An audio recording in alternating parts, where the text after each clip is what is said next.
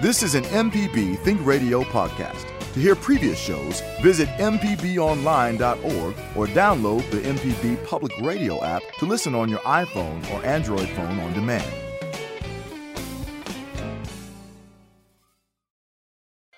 It's a beautiful morning, and it's Monday morning. It's 9 a.m., and it is time for Deep South Dining. Good morning, Carol. Well, I call it Stormy Monday. It may be a beautiful morning, but can you see outside? It's a little wacky out there. I will say, though, speaking of Stormy Monday, it is Chico Harris's birthday today, and he sent me a version of the Allman Brothers live at the Fillmore East Stormy Monday this morning. Well, oh, indeed. Chico and I were mind melding. That's right. He also sent me a text describing his intentions today. So let me run it down for you. And he is our North Mississippi correspondent, so it's right that we start off with this. That's right. So he will go to Johnny's for the morning Johnny Burger, then to King Chicken for lunchtime of fried chicken and catfish. He's not sure about dinner. He's torn between the Ronzo at Ajax and the dirty greens and a slab of salmon at the Blue Canoe in Tupelo. He said it really just depends on where he's at dinner time. Happy birthday, Chico. It's a beautiful thing. All right, Carol, what's been going on in the last week in your life? I've got a lot going on, but before we get to that, I want to congratulate you and the people of Boonville. Thank you. For your big wins this weekend, state basketball tournament. We won, just like Biggersville. We won. Yes, we are celebrating Biggersville at our house. Of course, you're Alcorn County people. Yes. But just like Biggersville, Boonville won both the women's and the men's state championship, and Tom Massey and I were there to take it all in at the big house. The Boonville boys. It was great. We rocked and rolled. Congratulations to Boonville High School Blue Devils. And Biggersville. I don't remember their mascot. I don't either. But if you know the Biggersville mascot, please give us a call. All right, 1-877-672-7464. If you know the Biggersville mascot, we'll buy you a hamburger. Maybe a Johnny Burger. Maybe a Johnny Burger. Good. Hey, yeah. We're in sync. All right, so I will say this. Kara made a beautiful Italian-American soup. A cioppino. She made a cioppino. And it was fine. It was fine. She, of course, made the stock out of tomatoes and shallots and fish stock and white wine and potatoes. But she chose lobster and royal red shrimp, which is what was available at the market. And that's what you do with cioppino. You use whatever's available. Well, because cioppino is a fisherman's stew. And I was just, really fascinated when you told me she made it, because I immediately got very hungry. So I'm hungry now. Yes, so I was looking it up, and I forgot that cioppino is, it's an Italian. It is an Italian-American dish. Born in San Francisco. A Ligurian, the Italian fisherman in San Francisco at the turn of the in the late 1800s, let me say, introduced cioppino. Wow. But there's also... we say cioppino in Mississippi. Yeah, right. There's also an Italian version, a French version, and a Portuguese version. Yeah. Right? At least. It's, every different port and area in the Mediterranean has their bouillabaisse in France. Right. Which is fish stock instead of tomato stock. Well, guess who's on the phone, Carol? One of our faves. Let me think. Could it be somebody who has been traveling around Mississippi, who may be living in Philadelphia, Pennsylvania? That person, also a native of Vardaman, Mississippi. Please welcome the one and only April McGregor. Hello, April. Hi, Malcolm. Hi, Carol. Good morning. You're on the road this morning, girl. I am, yes, in the rain. So it's on and off. We're driving north, so hopefully we'll drive out of the rain here soon. How many hours is that drive, my friend? Well, we take it in 2 days, so we'll probably drive about 8 hours or 9 hours today, and about the same tomorrow. So it's around 18 hours. Well, April, you are, one of our goddesses of the food world, and, we love checking in with you from time to time, but lots of people have enjoyed seeing your journey through Mississippi. I would say your culinary journey. Right. Let's Cultural talk about journey. that. Yeah. Cultural. And Yes. So tell us what you did, what you ate, who you saw, and where you went. So I have mostly been at my parents' house in Vardaman, Mississippi, but also at my brother's house, which is in Calhoun City, Derma area, basically Vardaman, right on the edge there. And then my sister, who lives in Starkville, I've also stayed a few nights at her house. So we've moved around a fair amount. Whenever I come home, my brother, who's an avid sportsman, always makes fried venison for us. It's a special meal that we have. We had that. With biscuits and gravy and mashed potatoes. And then we had fried crappie one night. Ooh. I cooked myself this time because my brother was busy. They're trying to bed sweet potatoes, so he's been very busy working. So fried crappie night, and then we always have what we call the country dinner day. So my mom made a big Sunday dinner with all the good vegetables, peas from the freezer, from the garden, summer garden, and butter beans and fried okra and mashed potatoes. And Popeyes provided the chicken. My sister brought that. Well, I've been watching the pictures on Cooking and Coping, and your brother's venison looks fabulous. And one thing that really caught my attention is he actually tenderizes it before he freezes it. Yes. So he is he and his oldest son always bag as many deer as they can in the wintertime, and he has a mechanical tenderizer that he says if you just run all the venison, slice it up thin, run it all through the tenderizer, and then put it up, that when you go to cook it, there's nothing to it. Tenderize it, and it's already tenderized, so you just need to marinate, batter, and fry it. Or usually, when he doesn't have a lot of guests, he actually grills it. It's his favorite way of doing it. So. Look delicious. Another point of interest on Cooking and Coping was the marinated vegetable salad on the plate. Yeah. And people were commenting, what a throwback, I guess, to the 60s, 50s and 60s. I know Tim Pierce in Memphis said he hadn't had marinated vegetable salad since he left the Southern Baptist. Well, my family never left, so maybe that is the reason it's still circulating. But I say that all the time. Is it retro if you never left it? Because it definitely never left our family table. But at the same time, it's classic. If it never left, it's classic. Exactly. Well, it evokes so many memories for people. People were rushing to the cans of beans. It really evoked a lot of conversation and a lot of memory. So, yeah, April, well, go ahead. I'm sorry. Well, I just wanted to ask you a question. You mentioned when you first came on the air that your brother was busy bedding the potatoes. Now, he grows these sweet potatoes. Please explain to our listeners what bedding the potatoes is. Well, if you want to put out a lot of sweet potato plants into the ground, the first thing that you need is a lot of sweet potato slips or plants.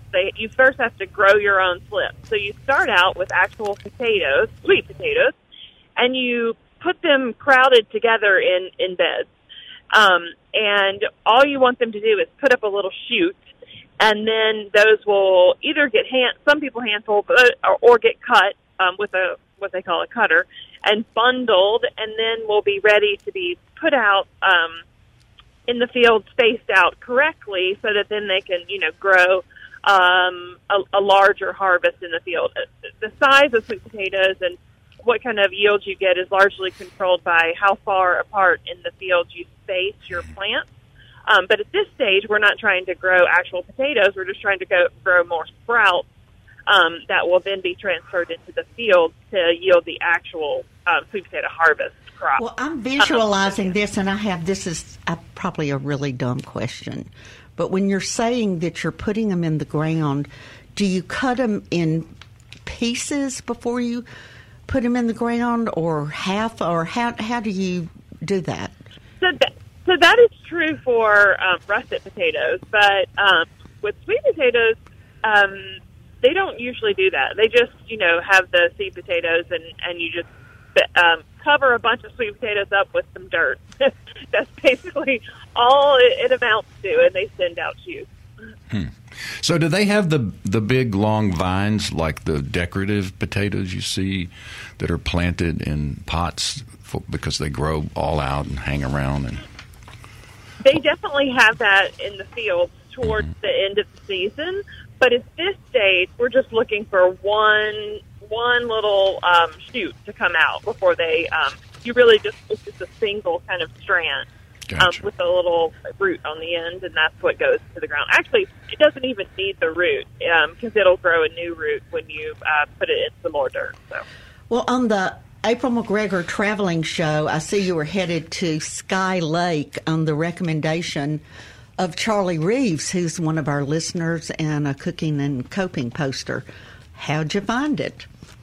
Yeah, so I'm a naturalist. I love, trees and wild spaces and all different kinds of landscapes, and I'm always on the lookout for interesting places. And my grandfather grew up outside of Batesville, he says, on the first hill coming out of the Delta.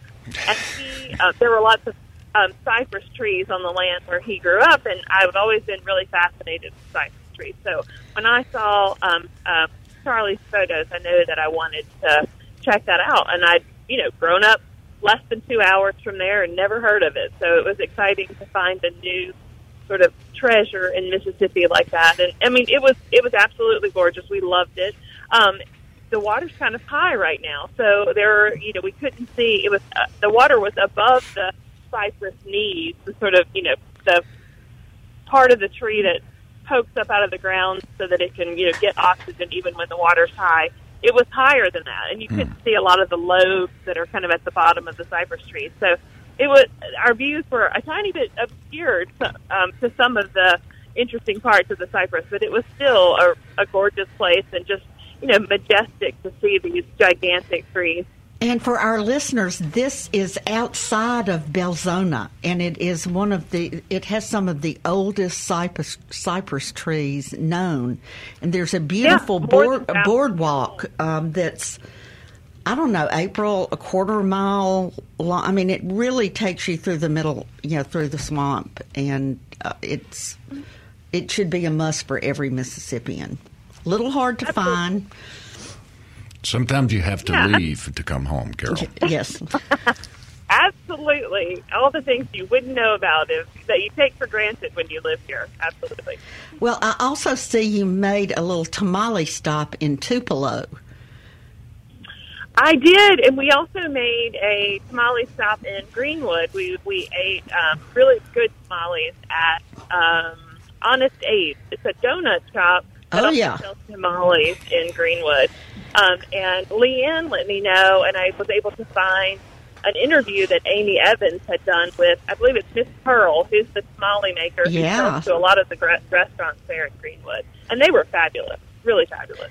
And in Tupelo, you were at Scarlett's, or ate Scarlett's tamales. Yeah. Another interesting donut/tamale combo. It seems to be the magic combination.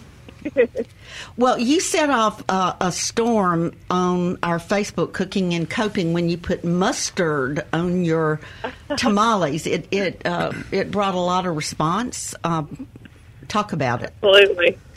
Yeah, well, you know what? I actually first encountered, my dad would put mustard on different things, and, we always ate them with saltine crackers. That was a big deal. But, we had a lot of customers at Hal and Mouse who would ask for a side of mustard with their tamales that we served there as well. So it's just something that, some people ask for onions, some people ask for ketchup, some people ask for mustard, and pretty much everybody asks for hot sauce. So all of the things, work.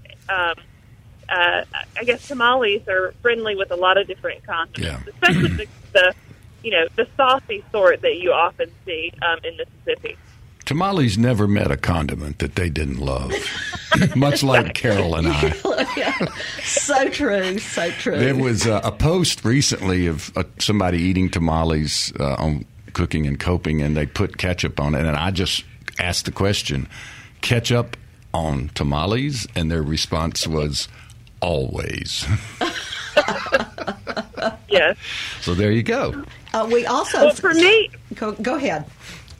I was just going to say, for me, a lot of the tamales kind of, especially when you add a little onion to it or you add a cracker, they really remind you of like a chili dog or, kind of like hot dog chili. So the mustard makes sense to me. That's sort of the segue in my mind between tamales and mustard. Yeah. And while we're talking about mustard and hot dogs, I have a complaint. I went to the basketball state playoffs, and of course I got a hot dog. And I was happy to know that it was a Polk's hot dog, a local hot dog. I was so excited. But when I went to the condiment bar, everything was in little packets, which is fine. COVID, I get it. There was mustard and there was ketchup. There was no pickle relish and no onions. Heresy. I was so disappointed. I almost tossed the hot dog in the trash. Malcolm, you have to have a really hard time. So I'm reaching out to the State Fair Commission and to the Coliseum operators. Please bring back the sweet relish and the chopped onions in the little packets, just like the mustard and the mayonnaise and the ketchup. And you'll have a better hot dog for it. I wonder if we could make this as a cause. It would be one of the better causes to promote in these really terrible times. Get behind the relish. Relish. Can we add Costco to our request list? Because I have the same problem at Costco. They've taken the onions and the relish out. Yeah, I think it was a convenient thing to do during COVID, and I fear a lot of that kind of stuff will not come back. That's exactly how I fear too. But we've got to demand the relish. Yeah. Demand the onion. We here are going to rally around the relish. April. Java's just shaking his head. He believes in the relish and the onions. I kind of don't. I'm just a mustard guy. I would have been satisfied. What? I would have been satisfied. Just straight up mustard. Just straight mustard. Nothing wrong with that. Purist. April, I saw a comment on one of your posts from Leanne Galt, who is one of the founders of Cooking and Coping, and my personal favorite cook and a lot of other people's. And she said, I'm at the Viking cooking school. Please come by and hug my neck. And a day later, I see a picture of you and Leanne. So tell us about that. Absolutely. When my sister saw that she wrote that, she was like, well, actually, I would love to stop by the shop there at Viking, at the Viking cooking school. So she was pushing for that to happen as well. And we did. And I said, well, let me just look around and see if I see Leanne. And, it's all, you can see right into the cooking school there. And there she was. So I poked my head towards the glass and stared at her to see if she would see me. And she looked up and ran out as fast as she could and hugged my neck. Did she have a big class? Oh, yeah. And what was her menu of that class? Do you recall? You know what? I don't know. Didn't have time for it. But the menu of the class next door, I saw, had fried chicken and waffles. It was like the early class, which I thought looked really great. Well, one day we want to get you in the Viking kitchen with Leanne. We've talked about having a Cooking and Coping weekend there and getting that would be amazing. Yeah, you and Bob Yarbrough and Tim Pierce and some of the other real leaders that people look to for recipes, and that would be a fun thing to look forward to. Yeah, coming soon. That sounds like a dream for sure. So what's going on back home? What's going on in your world other than your visit to Mississippi? When you get home, what projects are you working on back there?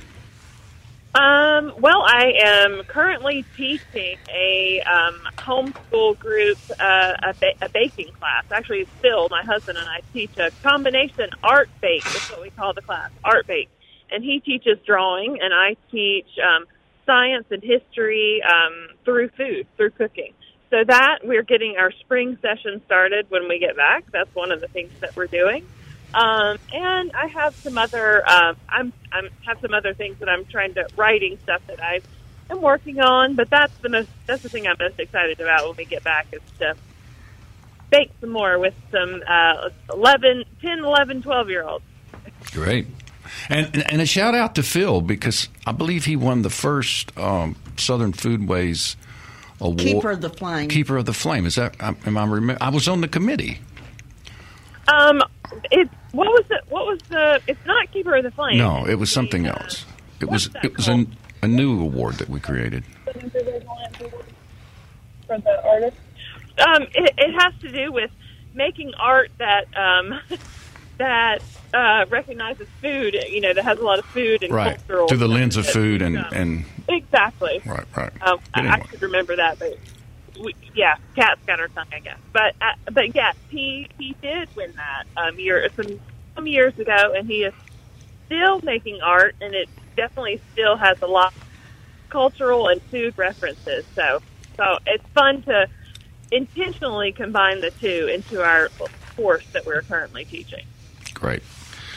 Well, we are happy that you joined us today. Good luck and be safe on the road home, and we are so happy that you shared your visit back in Mississippi so we could jump on board and share that as well. We always appreciate keeping up with you and all the great things that you do.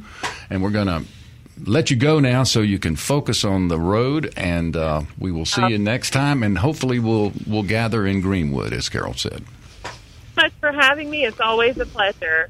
All right. April McGregor, one of our favorite posters and contributors. I guess now we'll take a break. We've got some phone calls when we come back. We've also got Mike Wagner joining us from Two Brook Farms. He's the owner-operator. He's big into sustainability and growing all of these amazing varieties of rice right here in the Mississippi Delta, and we're going to learn a whole lot more about that. So stay tuned. Carol and Java and I will return shortly and continue the conversation, and you are welcome to join us. 1-877-672-7464. We'll be right back. Hi, I'm Jason Klein from Fix It 101. If you ever thought about changing a doorknob or fixing a leaky faucet, some jobs just aren't that difficult, and yes, you can do it. If you want to find out how to do those things, listen to Fix It 101, podcast everywhere. Welcome back to Deep South Dining. Carol Puckett, Malcolm White, Java Chapman. And in the first segment, besides a lovely visit with April McGregor, who's on the road home, we talked a little bit about the state basketball playoffs, and that Boonville had won both the women's and men's state championship, but Biggersville did as well. And I couldn't come up with the mascot, but Kevin Farrell took care of that. The Biggersville High School mascot are the Lions, the mighty Lions. All right, we're going to the phone now. Brother Daniel's calling us from the Gula, Pascagoula, Mississippi. Hello, brother. Hey, how you doing, my brother from another mother? All is well. What's going on in your realm? We got a lot of rain right now, but you talk my favorite thing. This is what's going to save the world. Food, recipes. You know what I mean? I mean, when you think about Mississippi, you think about all the different cultures, you know? And I think that's what brings the peace.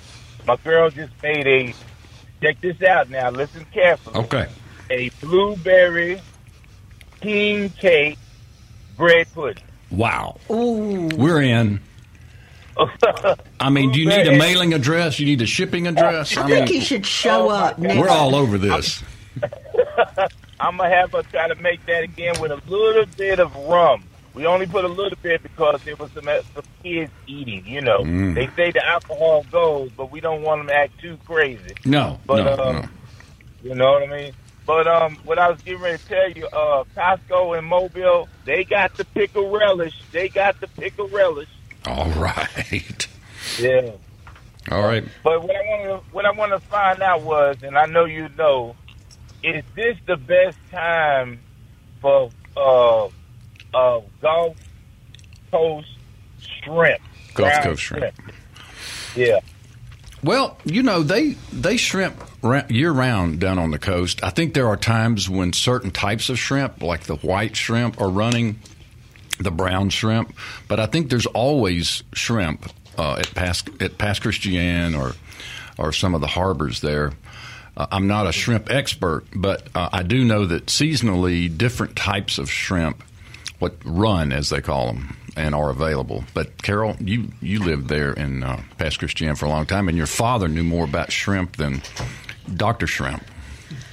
You know, I really can't answer this question, but I'm having a flashback to a time when Martha Stewart was doing a shrimping story for her magazine and was staying at my family's home in Pass Christian.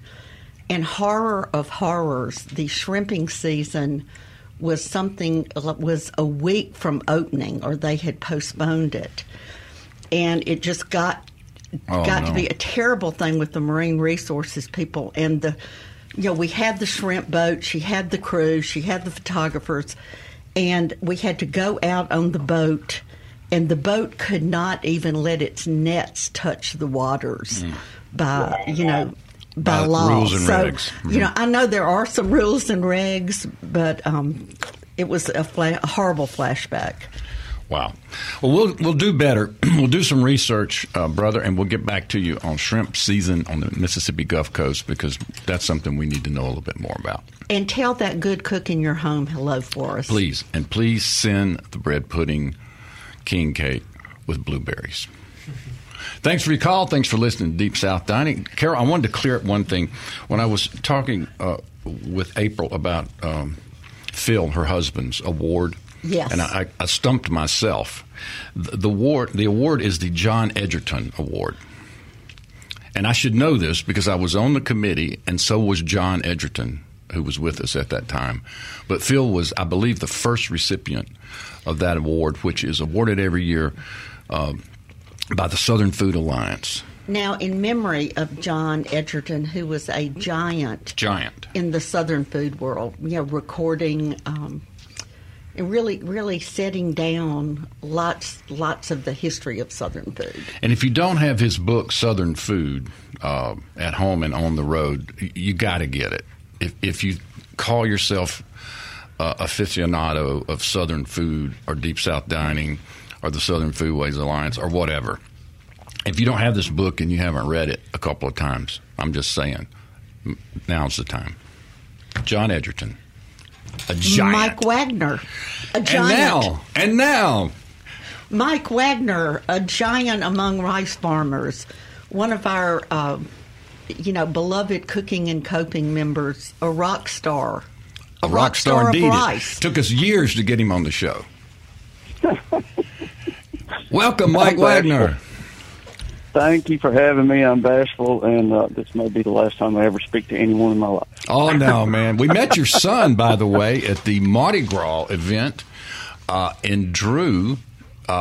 He came by and was so kind and thoughtful and said hello to all of us. As you may know, Carol and Java and I were the Grand Marshals. Yeah, he offered us plenty of rice, Mike. So if you're missing a couple bags of product, then you have to look to your son.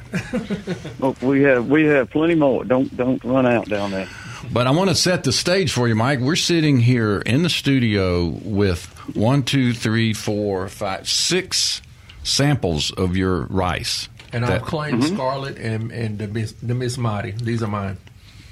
And Leanne Galt prepared these for us so we could not only enjoy them, but eat them while we talk to you. So, and we're fighting over this. There's one that's the Miss Marty with goat cheese Midlands with roasted shallots and lemon, and we're fighting. It's tough to eat and talk, but we're doing the best we can, Mike. You'll have a nap in 30 minutes after all of that. So tell us, where is the rice farm or farms? Mainly it's in my imagination, I think. it's a kind of a state of mind. But I farm in Tallahatchie County, which is halfway between Greenwood and Clarksdale. Farm in the middle of nowhere, and it straddles LaFleur, Tallahatchie, and we farm a little bit in Sunflower County. Had the land for 30 years, and I'm a 10th generation to farm. This is to be our family's 270th or 72nd straight crop in the United States. Wow! So you got in early, I suppose. Well, yeah, they rolled stones at my folks in Scotland, so they came in 1650 to Boston and started farming in the Shenandoah Valley in 1742. And I've been farming ever since. We wore out land, and I finally figured out how to quit wearing out my land. Yeah, so when did rice start being grown in the Mississippi Delta?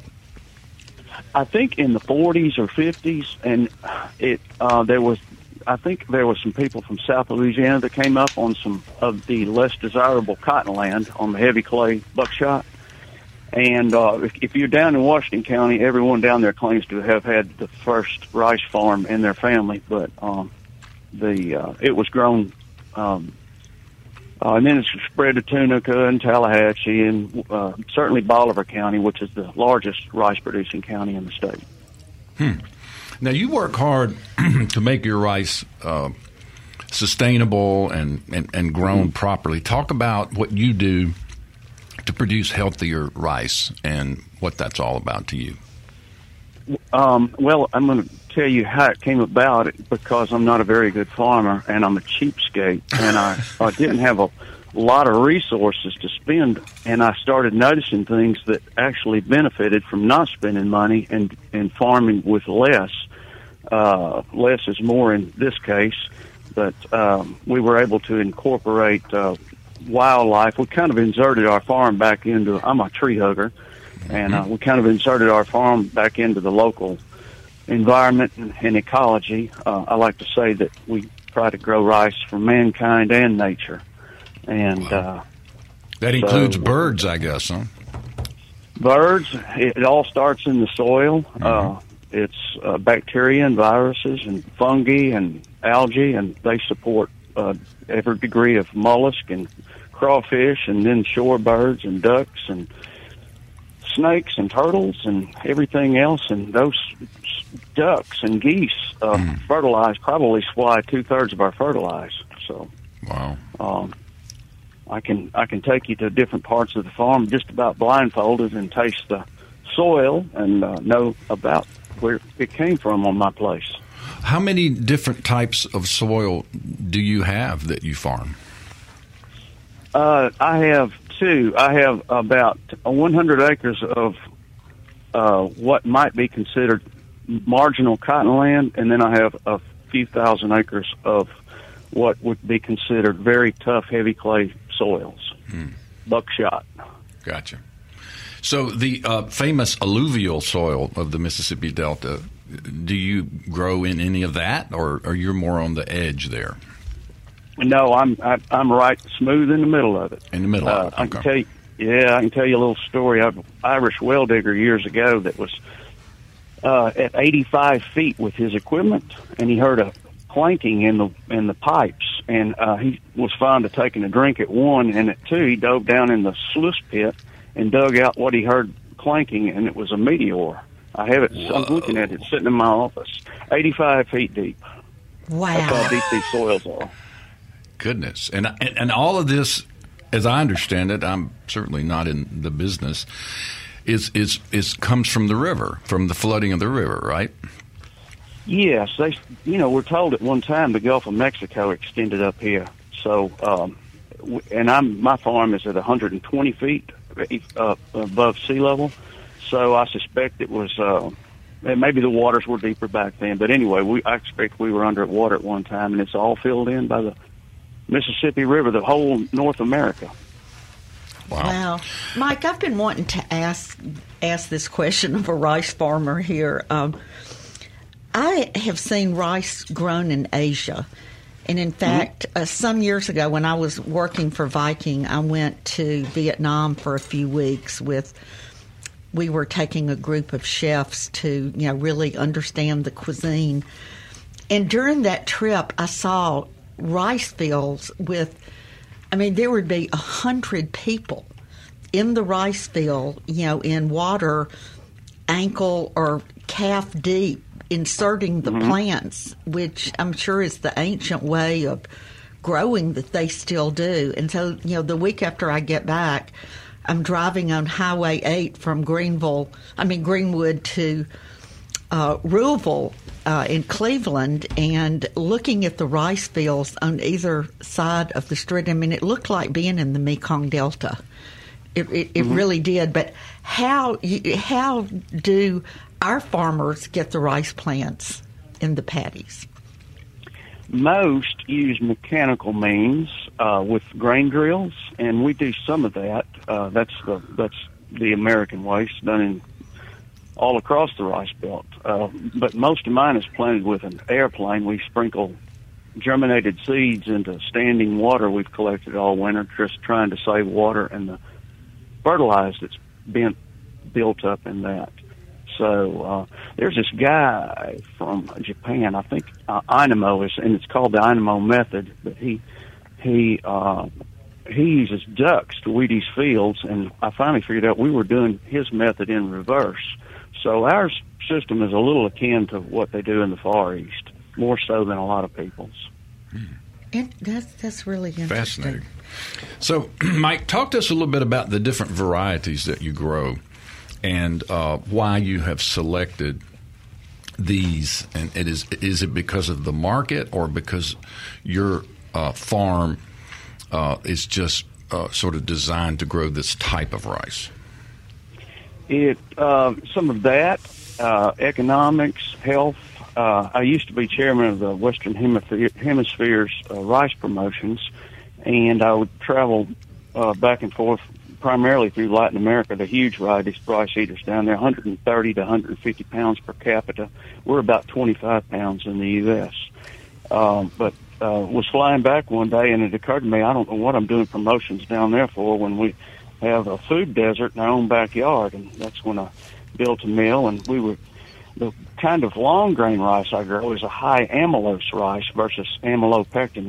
It's a straight line starch. It's healthier for diabetics, and it goes into your blood system. What is the name of that rice? We call it Delta Bell. It's a rather old variety. It's not the top yielder, but it's consistent in its milling qualities and its health attributes. We don't have that one, and we've been munching on rice here, but Delta Bell is not one we have this morning, I don't think. Yeah, it's not an aromatic variety, but eaten fresh, when it's fresh milled, it's a rock star. It's a firmer textured rice. Then we have what we call Missamati. We have that in brown and white, and then the brokens are turned into the Midlands or the grits. We have a Jasmine. We have we're working on a short grain we're going to call Missisushi. That'll be a sushi rice, of course. We have black rice we call Sable. It is ridiculously healthy with anthocyanins and fiber. And we have a red rice called Scarlet, which has been researched by the National Institute of Health and the University of, or the USDA. It's great for colon issues. It's very digestible and adds compounds, phenols is what they're called, to your diet. Very healthy rice. And we've got a couple others in the pipeline, but I can't tell you what they are. It's a secret. It's a secret. So talk a little bit about the Missamati rice, which is a type of basmati.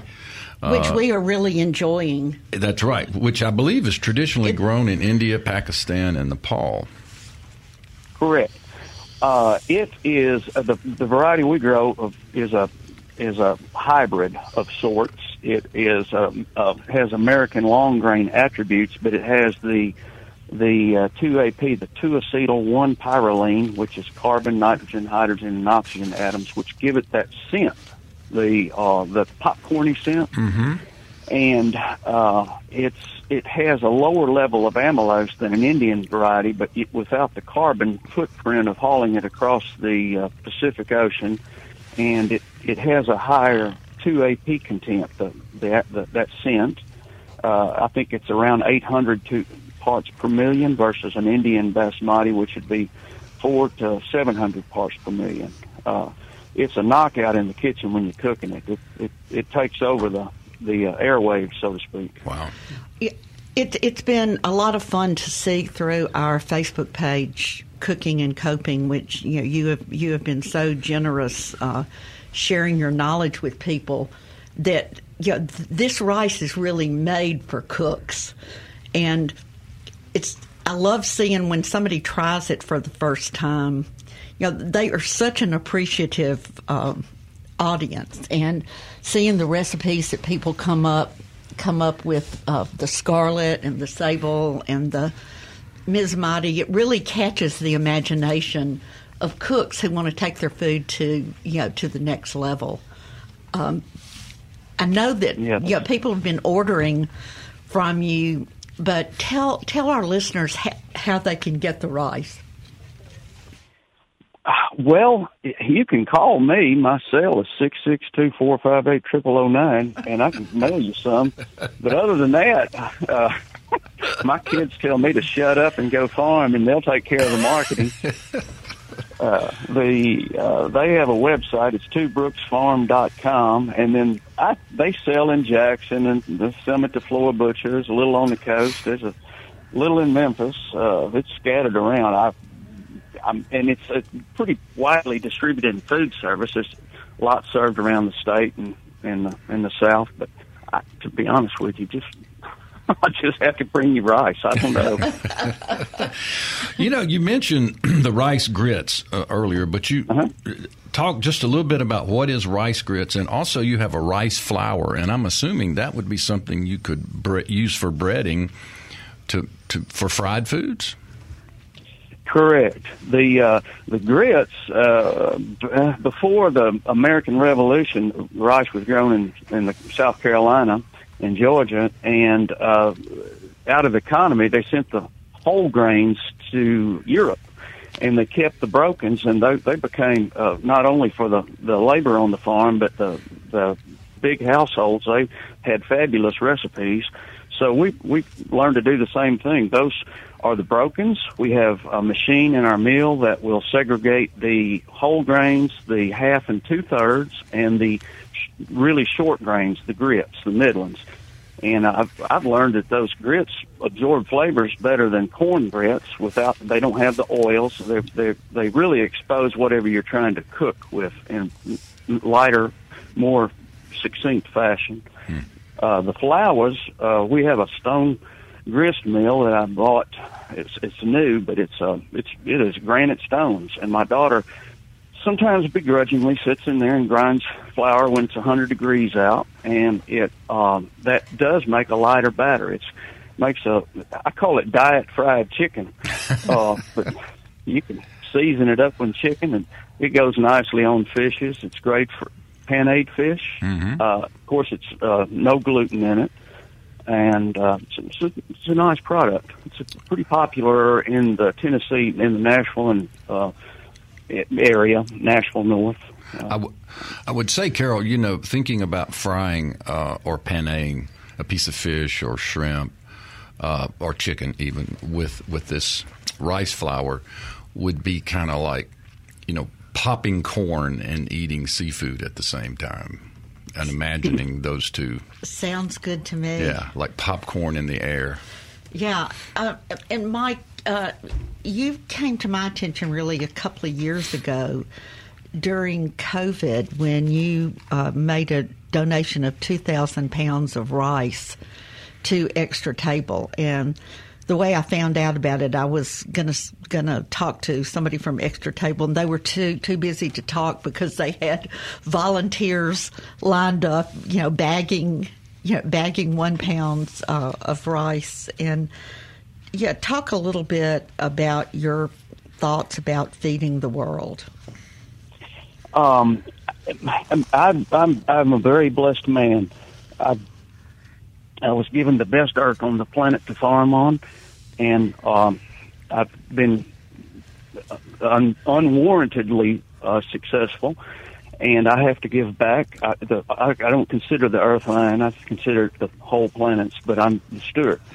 And in that, I'm not the best farmer. We'll often have some weeds in our rice, and we can kind of clean it up. And sometimes my rice buyers object, and I just tell them to hush up. I'll give it away. And we do. During COVID, we gave 5 tractor-trailer fulls of milled rice across the U.S. We've given, 50 to 60, 70,000 pounds to Extra Table. Got another state organization that's interested. Give it away. We have rice being hauled in Mexico, Matamoros, right now, from a local ministry. I'm fortunate, and I want to share that. Mike, which of your rices would you say would be best for, say, a plate of red beans and rice, or rice for gumbo? I'm just nuts about that white Missamati or the brown Missamati. Mm-hmm. Java, didn't we have the Missamati at Drew? I think we had. I know we had the Missamati and the Jasmine. Right. I can't remember for which. The jambalaya. I think it was the jambalaya was the Missamati. Mm-hmm. I think so. It was absolutely delicious. Yeah, I got a question, Mike. I want to ask you, because I know you've been in the business a long time. It's kind of funny, but when did you, I guess, get away from the box rice, the on the shelf rice, and say it's a different path out here? When you, I guess, you upped your rice palette, because what we have in front of us is different than what you can go get in the shelf. I'm not gonna call any names, but we all know about the uncle. But you can hey, this is a little different, Mike. Well, it's just like going to the farmer's market. You're going to get fresher food there than you are at the Whole Foods or the Kroger or anywhere else. And we mill our rice on demand, so to speak. We have a chill room that we can keep it in the bran fresh, but we may mill 2 or 3 weeks ahead of time and get it out promptly to order. And what you're tasting is the freshness. Yeah. Do you have a favorite, Mike? I mean, I know not supposed to talk about it's like picking a favorite child. But, what do you go to when you just feel like it? Sable. It's so healthy. I cook a pot of rice nearly every day, but I put some on a hummus wrap this morning with spinach. And I'm crazy about the Sable. It's very healthy. My grandfather loved fried eggs and rice. Growing up, I had that all the time, and I'm sitting here thinking, which rice would I choose for my fried eggs and rice? Well, a good trick is to use cold rice like a stir fry, mm-hmm. and just splash some white or brown Missamati or Jasmine or Delta Bell or any of it in there. Crisp it lightly with some scallions or some chopped vidalias or something, and just throw an egg on there and maybe top it and have what would you call it? A soft egg. Yeah, over light, over easy. Yeah. Gosh, that sounds and that good. way you get the texture and you get the taste. I'm all about texture and taste. I like that combination. Mm-hmm. Java just had his first bite of Sable, of this dark black rice. I thought the Scarlet was my one, but this Sable, I want to know what's on it. And I know he's going to tell me nothing is on it. You mean what it's cooked? Is it just water? Or we don't know because Leanne cooked it and she's not here. It's just she's quite a talented chef. She has a broad imagination. We're lucky to have her in our midst. I cook mine in stock. A lot of times, I might splash a little white wine in there, depending on what effect I'm looking for. Mm-hmm. I don't know how she cooked that, but well, she could text me right now and tell me what she did, because Java. She's probably busy making a living. Working. This blue jasmine, that scarlet. I'm really, I guess, like you say, Mike, it's the freshness. Yeah, it's freshness. Yeah. I just got a text from another listener and a great friend. Thomas Williams just texted me this. From Nashville, Tennessee. That's right. He says, Leanne Galt was kind enough to gift me a variety of Two Brooks Farms rice, and I can attest that this is some of the finest rice that I have ever had. And that is high praise. From a man who loves his rice. And loves his food. And likes to eat at the top of the food chain. At the top. That's right. Like Java, we're going to have to go out and search for Java's birthday for some sable rice. This is top tier. Top tier. This is I'll drop you some off. I go to the coast frequently. I'll drop some off at the station. We'll take all you can drop. Okay. Mike, we are grateful for what you do, and we appreciate you coming on. I know you were somewhat reluctant. You're sort of a bashful fellow, but you did magnificently, and we'd love to have you back. And we want to do what we can to promote great Mississippi products. And, sir, you have one of the finest, and we thank you for it. And one of our listeners, again, says, where can you buy it? And it's at TwoBrooksFarm.com. .com. You know, there's a Freshway Produce usually carries it. They've just opened back up, but they may have some shortly. In Jackson, and Flora Butcher here. And if people will let us know around the state where they buy it, we'll talk about that too next time. Eat more rice. Thank you. John Wagner, thanks so much for joining us. Mike. I said John. I'm sorry. John Wayne. Deep South Dining is a production of Mississippi Public Broadcasting's Think Radio. We are funded by generous contributions from listeners like you, and we thank you. Our show is produced by Java Chapman. For my co-host, Carol Puckett, and our special guests today, April McGregor and Mike Wagner, and Leanne Galt, who was here because in spirit she cooked the rice. I'm Malcolm White, and we ask you now to stay tuned for Marshall Ramsey's show, Now You're Talking, followed by Southern Remedy at 11. And we ask that you join us next Monday for more Deep South Dining, heard only on MPB Think Radio. Well, that's very interesting. This is MPB Think Radio. Mississippi is our mission.